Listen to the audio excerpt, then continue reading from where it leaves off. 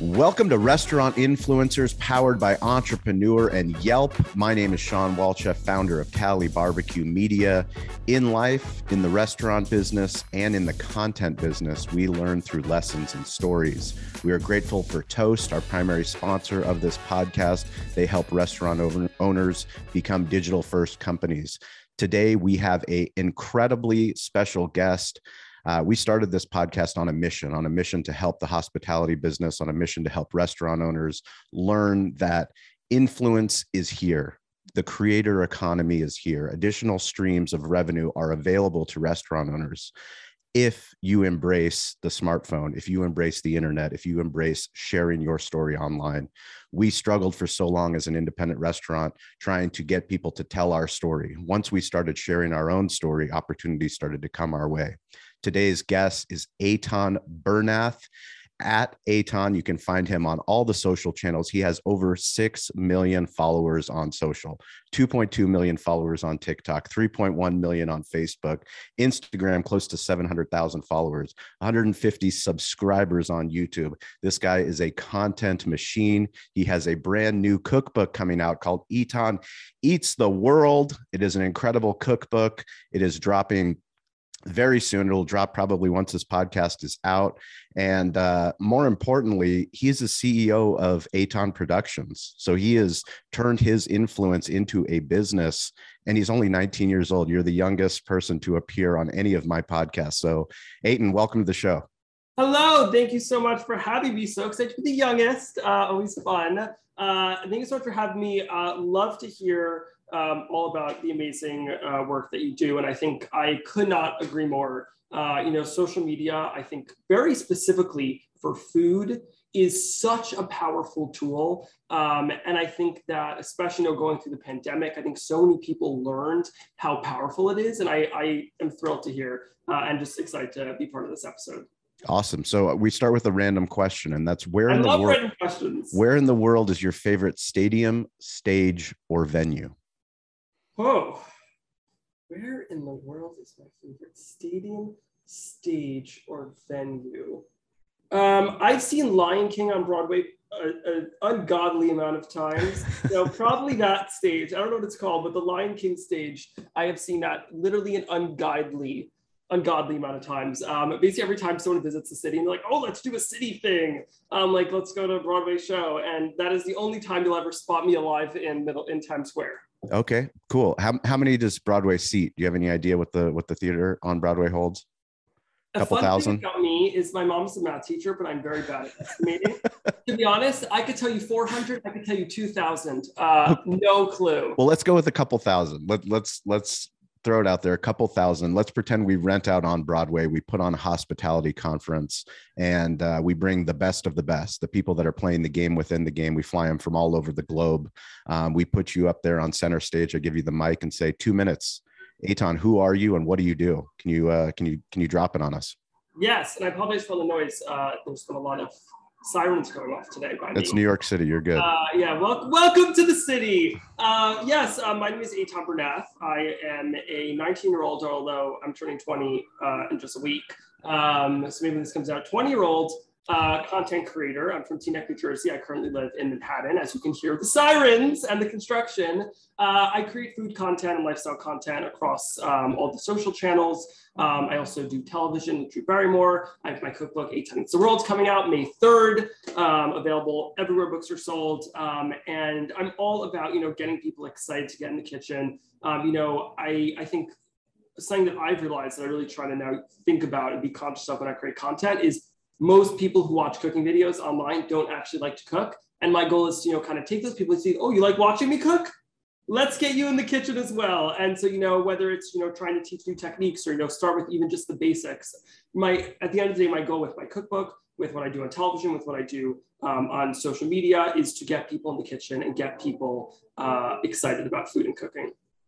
So you have, according to Variety, you are one of the first, if not the first TikTok star to leverage your TikTok stardom into a full-time regular appearance on the Drew Barrymore show.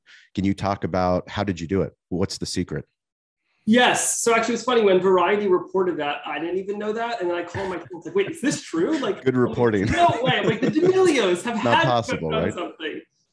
But yes, I allegedly was fact checked. Although if I'm wrong, don't quote me on this. But yes, allegedly I was or am the first. I think now plans with others, but at least at the time, this was a year and a half ago. I was the first. I wouldn't say I call myself a TikToker, but TikTok creator, someone who creates a lot of content on TikTok, who kind of grew very rapidly on TikTok to land a daytime reoccurring television role.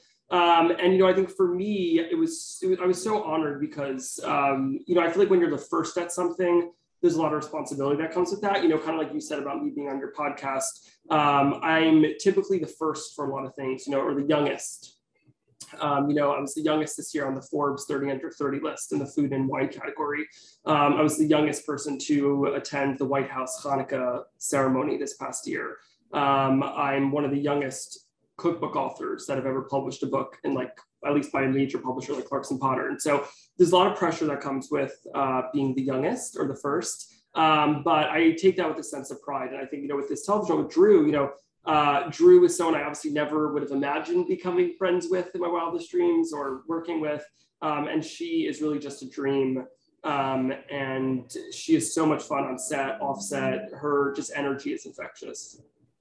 So when we talk about sharing your story online to restaurant owners, to hospitality professionals, what we have experienced with our brand is opportunities like this, opportunities to create content for entrepreneur.com, to go out to a global audience. You've lived these opportunities at a very young age.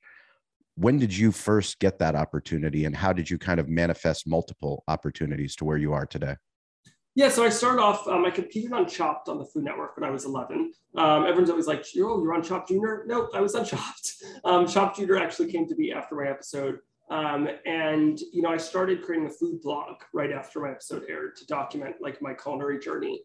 And that food blog turned into an Instagram account, turned into a Facebook. I always joke I was playing Instagram before I was allowed to by the terms of service. And I just kind of started documenting my culinary journey, what I was cooking, what I was eating, what I was learning. And I began to grow this following. And, eventually my posts and pictures of food turned into photos of me with food, turned into videos. And I think, kind of the end of 2019 was when I really went hard on video. And I think that for me, my number one advice for anyone even thinking about starting with creating video content online is to start. There's always 100 excuses why not. I don't have good lighting. I don't have a good camera. I don't know what I want to do. My ideas aren't good enough yet. They're cringy. This is what I did when I started my YouTube channel, and I recommend everyone does this. If you're looking to start a YouTube channel, looking to start content, choose your top 3 favorite people who create content online. Either go to their YouTube channel or their Instagram page or their TikTok, go all the way down, watch their first 3 videos. That's great advice. You're going to cringe. You're going to be like, oh my God, the lighting is bad. Did they film this on one of those old school film camcorders that existed before I was alive? Did they have any talent at that time? And it sounds crazy. Do that. Watch the people you currently admire's first work, and it's bad. It is bad. The lighting's bad. The audio is terrible. You can barely hear them. It sounds like they're recording in a fish tank. And I think that is the best thing to do, because that will help you realize that in order to get successful, in order to create content that you dream of creating, you have to start somewhere. And your first videos, they're going to be bad. Your lighting's going to be probably bad. Your audio's going to be bad. You might be cringy. Let me tell you this. If I go right now, if we were to go scroll way back and watch probably my first cooking video, I would be sitting here cringing and wanting you to, I'd be yelling to pause it and stop it. Yep. But it is so important because, of course, when you're a creative, you want it to be this perfect thing in your mind, but just start off with something. And if you're a restaurant owner, if that's posting a literal just picture or video filmed on your phone in the middle of the kitchen of the food, do that. You'll learn, you'll get better. You have to start somewhere. There's 4 billion excuses always why not to start. Just do it. It sounds cheesy, but just do it.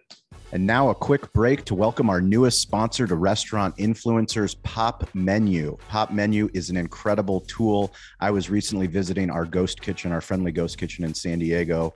And I met with another pizzeria shop owner, and we talked about all the things we talk about on this show, how important social media is, how important Instagram Reels are, TikTok, smartphone storytelling, all the principles we talk about on this show. He told me he wasn't doing any of that.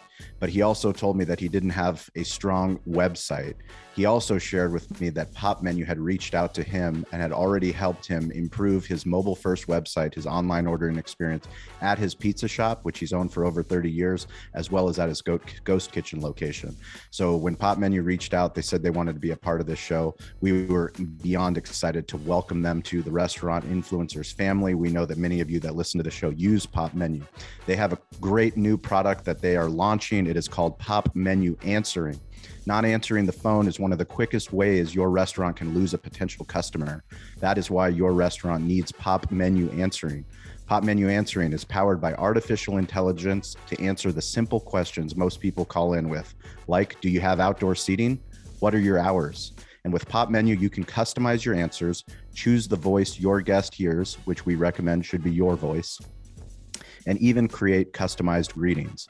Plus, Popmenu's full collection of tools helps optimize your website and menu, streamline the online ordering experience, and assist in remarketing. So Popmenu is hooking up our listeners. If you go to popmenu.com/influencers, you will get $100 off. And this is their way of giving back to us. They will lock in the rate for you. It's so important for us to hear the stories, the lessons and stories of people that are using the sponsors that we have on this show, like Toast and like Popmenu. So if you have a Popmenu story, please share it with us. Reach out to me on social at Sean P. Walchef on Instagram, TikTok, LinkedIn. Share your story. We would love to feature you in our social channels. And now back to the show. So I love the fact that you've evolved your career from starting on TV, moving to written words on the internet, starting doing food photography, and now going all in on video. I mean, those are the pillars of content. It's video, audio, written word, and images. Now we're doing a podcast. We're going to distribute that as audio storytelling. It's also going to be a written blog. It's also going to be an article. We're going to cut it up for social content. But why is it so important, short form video right now where we are? Why is short form video so powerful? Yeah, short form video is everything. I create lots of types of content, and I kind of put different content in buckets. There's some content I create because I just love doing it. I know it won't perform well, but I'm like, this is for me. There's some content I make because it's things that I want to eventually do. For example, fashion content. I personally love fashion. I love doing photo shoots and modeling and everything. And if I'm going to be honest, as a business owner, is posting images of me in outfits and stuff making money as a business? No. If anything, it's losing a lot of money. Clothes are expensive. Photographers are expensive. For me, that's the type of content that is almost an investment. I see that, in the future, I want to, be able to shoot with Vogue and all those cool things. So, I'm doing that kind of foundation work now. But the number one thing that has the biggest ROI right now in all of media, in my opinion, as you said, is short form video. And let me just say, I now run a production company. I have quite a lot of people full-time who work on my team. And most of the revenue that we have made has been from this phone right here. Smartphone, iPhone. Not a big fancy camera. Yep. Not this phone. So if you're listening to this podcast, chances are you're listening to it on some type of smartphone. And I think that is so important is, short form video, it's every platform's leaning in on it. And there's a reason. It's because that is what people want to watch. That is what is digestible right now. That is what people want to see. And you need to lean in on it right now. And, and maybe you're like, oh, this is hard. This is not what I want to do. Here's the thing. Social media is constantly evolving. What works today will probably not work in 3 months from now. So even if you're like, oh, I don't really like short form content, do it now. Start going and following. If your goal is, hey, you know what? I want to produce 20-minute long YouTube videos. Start that. But if you want to gain some traction, start with short form right now and, build up your quality, build up your experience, all that to then get you where you want to be. But yeah, short form video is seriously everything. Also, while you ask the next question, I'm closing the window so that the volume outside is lower. You're all good. So we turned our barbecue business into a media business, and we recommend everybody that's listening to this podcast, no matter what category your restaurant's in, no matter where you are in hospitality, even if you're a tech company in hospitality, we believe that you should be your own media company. We know that because of the audience that you can get on all these different platforms. You're literally building on the backs of giants. I don't have to go create TikTok. It's already there. I don't need to create YouTube. It's already there. We just need to share our story. We need to get quicker at uploading content. We need to do a better job of putting more content out there, finding out what works and what doesn't work. For you, you're around a lot of influencers. There's a lot of influencers that want to start a business. They want to turn their influence into a business. You're still going to college. For you, why launch the business side? And when was the aha moment to take yourself even more seriously than you already did? To be totally honest, I treated this as a business since I was 12. So when my episode aired on Chopped, I started a food blog, and the third blog post on my website was sponsored. At the time, I was paid about, I think, $75 or $100 to create a recipe for this chocolate chip company. Awesome. But it sounds like I'm making this up, but I'm not. You can go back to my website and look. My third blog post ever was sponsored. That's incredible. Did they reached out to you? No, I just sent hundreds of cold emails. Wait, hold on. See, that's the gold right there. You sent hundreds of cold emails. Yep. Saying what? I asked my mom, because I was 12 at the time. I said, can we go to the grocery store? I got out a list. I wrote down every single brand I saw that I wanted to work with. And hi, my name is Eitan Berneth. I just competed on Chopped on the Food Network. Blah, blah, blah. I was covered in this magazine and this magazine. I have a social media following. At the time, I think I had 10,000 followers. I have 10,000 followers on Instagram. I have a food blog. I'd love to create a recipe with your product. Let me know if you're interested. And I sent it to hundreds of companies. Hundreds of companies. And it's saying, obviously, now I have a whole team and agents who do all that. But I think, when you're starting out, just there's nothing's about it. Just try it. Email people. If you want to start a podcast and you want guests on your podcast, email them. Email people. If you're like, oh, they're never going to be a podcast, who cares? If you and I'm sure you guys also know this because you literally have a podcast. Yes. The number one way to get what you want in life is asking for it. If you don't ask for it, you're definitely not getting it. And obviously, there's so many other factors. There's luck, there's privilege, there's all these factors that also contribute. But it's kind of, I'm very not a sporty person, but it's kind of like the idea of you miss every shot you don't take. Yep.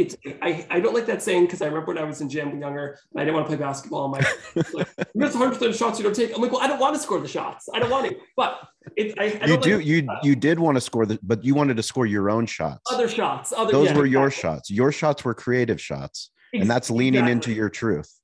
Exactly. And I think that's so important. Like if you want something, and people are like, oh, how did you get this? Most of the things that I've accomplished in my life, people are like, oh my God, how did that happen? The answer is I asked for it. Now, have I gotten very lucky, or have there been privileges in my life that have helped me get to things that other people wouldn't have necessarily in their life? 100%.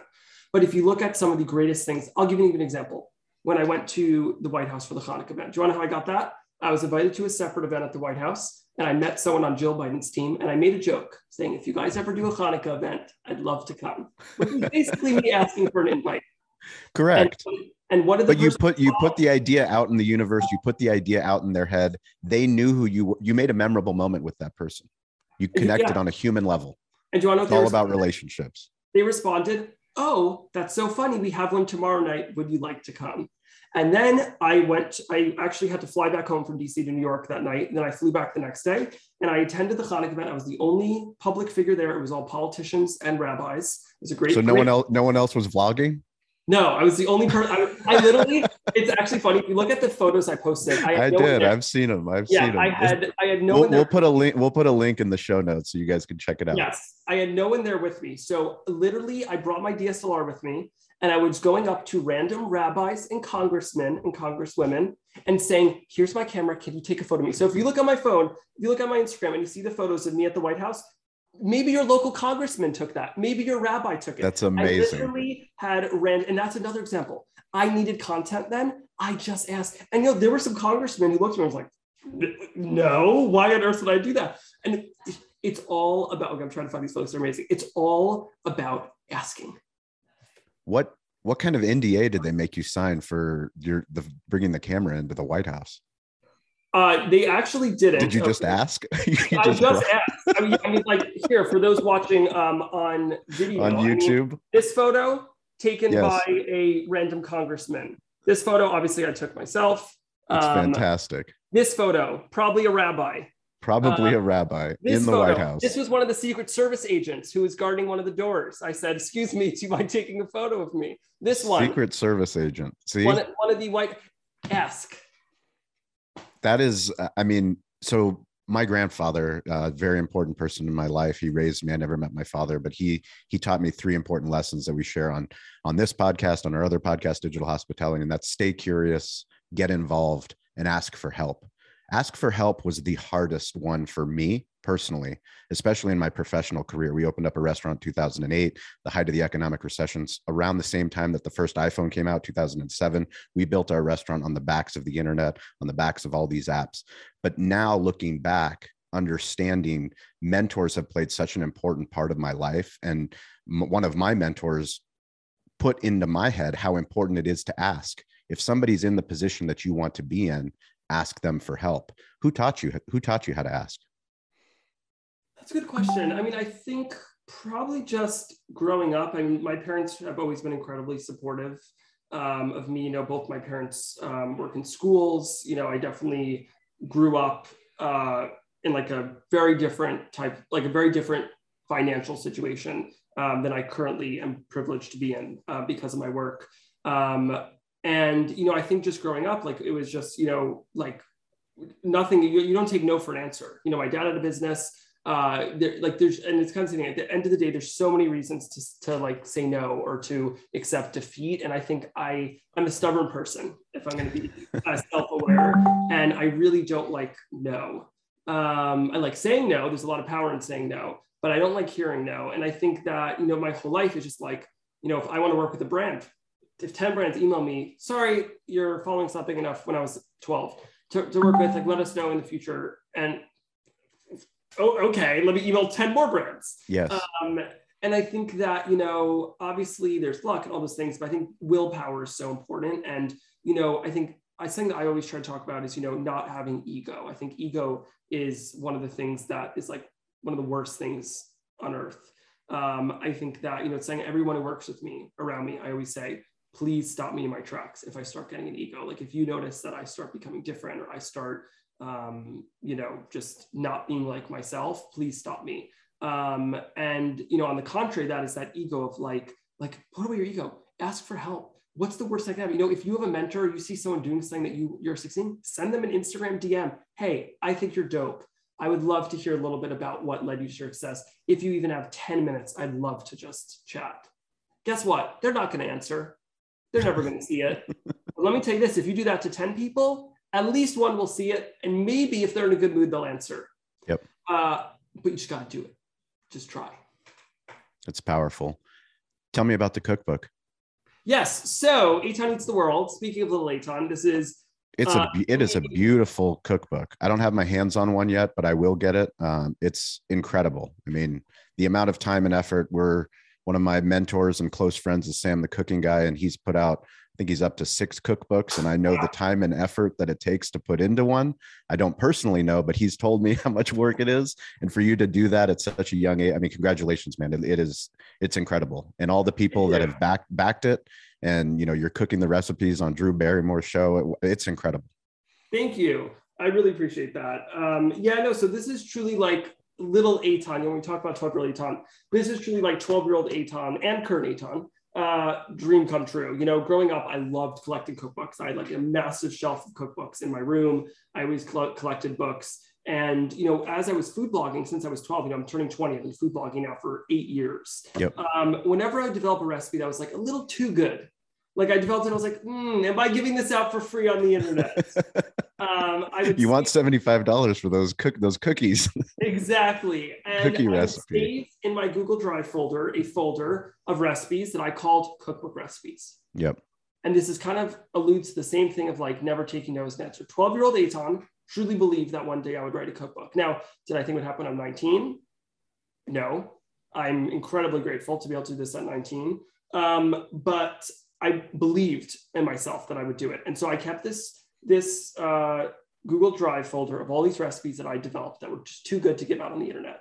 And then when I got the opportunity to write the book, I was able to go back to that. And, kind of this foundation of where I started writing the recipes in this book was, going to that folder. Now, obviously, half these recipes were written initially in that folder written when I was like 12. So I had to first translate it from 12-year-old Eitan's writing to 19-year-old Eitan's writing, thoroughly test it, every recipe in this book after I finished my development process, which in itself is at least 3 to 4 tests. It was tested by 4 outside recipe testers, every single recipe. We made sure that people had different types of stovetops, different types of ovens, electric stovetop, gas stovetop, induction stovetop, and really made sure that these recipes will work in every single kitchen that they're cooked in. The way I describe the recipes in here, they're comfort food. There's 85 comfort food recipes in this book.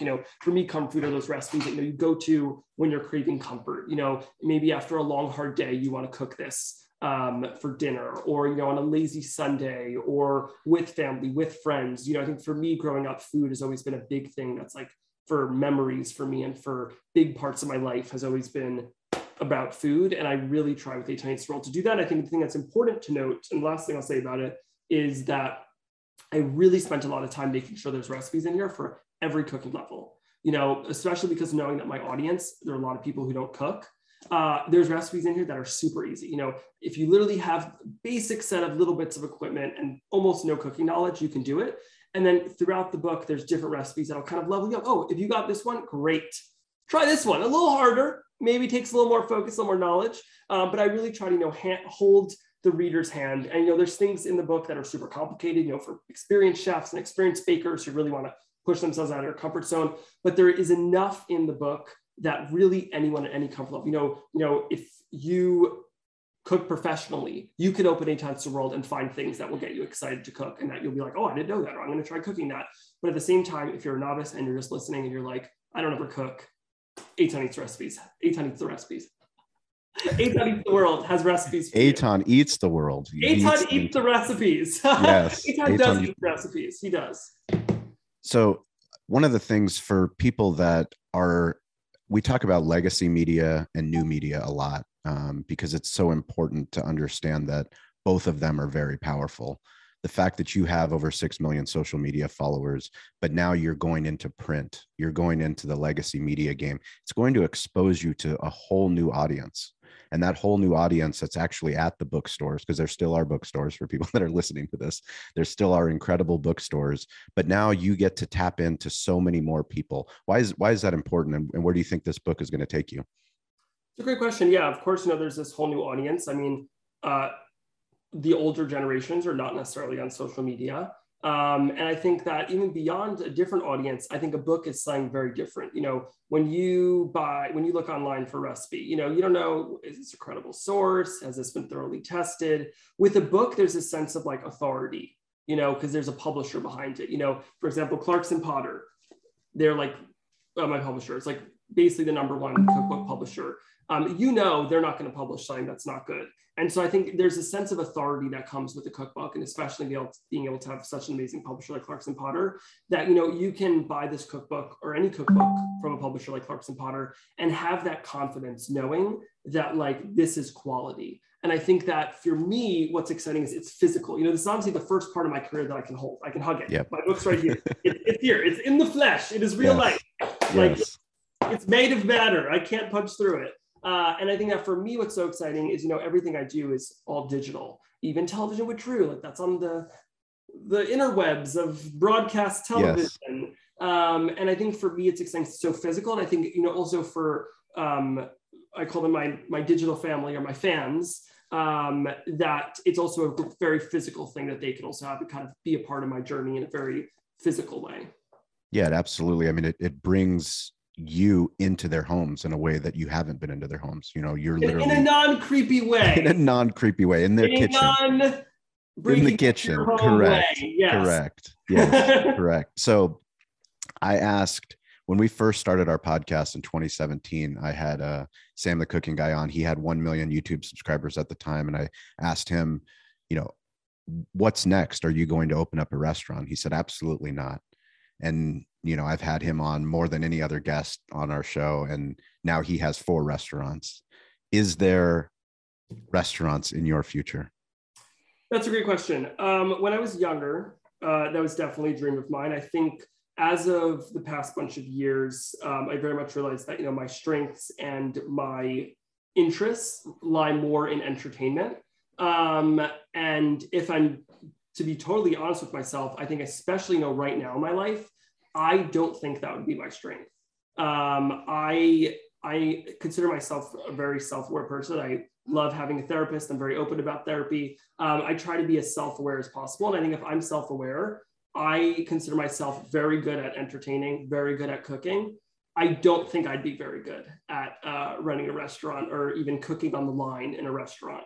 Now I'm 19. That's one of the things I love about doing this when I'm so young. In 10 years from now, maybe I will be. So never say never. I mean, currently it's not an interest of mine, but you never know. And I think that the thing that I love most about cooking is that you can never be an expert. I think that thing I love is you can never be an expert. You can't be an expert. You can never know everything. Cooking is truly an area of field of work where there's always something you can learn. Even Gordon Ramsay knows a fraction about cooking. Go to India. Go to India. They have their own 5 billion ways of cooking things that we would never think about. Go into a random little town in Mexico. They have their own ways. Go all the way into the tippy top of Russia in the freezing cold, how they cook things. There's just, you can never know everything about food. And that's what excites me. My dad actually asked me a month ago, he's like, Eitan, are you ever going to run out of video ideas? And I'm like, Dad, there is literally a nearly unlimited amount of foods to cook in this world. I think, for me, that's what I love about food. And I'm sure you can resonate. You can never know everything. There's always new things to learn. So do I think it's going to be in my next 10 years of life? Probably not. But in 10 years from now, I'll be 29, which is still very young. So very young. We can follow up in 10 years and see. I will. The beautiful thing about the internet is it doesn't forget. Yes, the internet does not forget. Yes, the internet does not forget. Think about that when I'm it's actually something I think about, and I'm sure other people have this, but something that I think it's gonna be weird for me is, when I'm 50 and I have kids, my kids are gonna be able to watch you grow up every moment of my every stage of my life. And I thought it's this weird metaphor. You feel and the other thing about my great grandkids in 200 years from now, yep, they can watch me grow up. It's it's honestly kind of a weird part. They're also crazy to think about, but it's just interesting. My great grandkids, unless the internet collapses and whatever, will one day be able to watch it. It blows my mind. But I mean, that's part of the legacy part. That's the most empowering part. That's why we talk about storytelling. We talk about smartphone storytelling, the fact that you can literally start documenting no matter who you are, no matter where you are on your journey. If you have someone close to you in your life, if you have a grandparent that cooks something, you can literally take a video of them at that special occasion, at that Thanksgiving meal, at that Christmas, at that Hanukkah, whatever that is, you can document it and you can have it forever. You can show it to your kids, you can show it to your grandkids, and more power to you for sharing that, sharing that with the world. What kind of words of wisdom do you want to leave our audience with?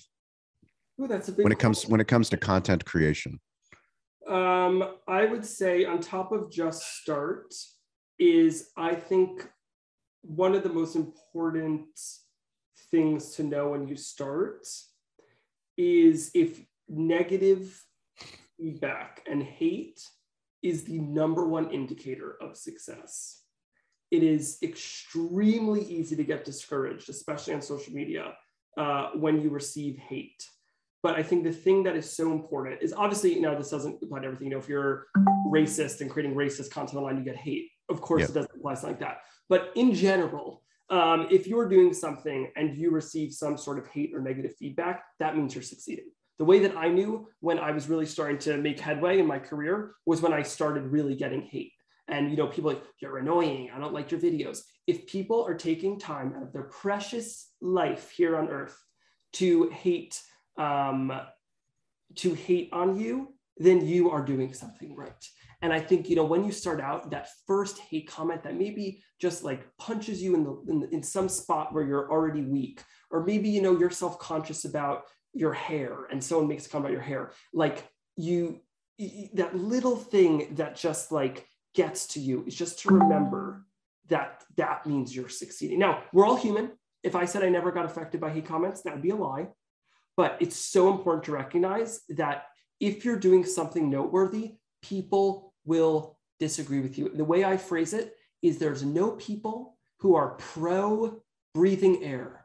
We all agree that we should breathe air. There's no one who's standing up with a sign saying, we shouldn't breathe air, we should breathe water.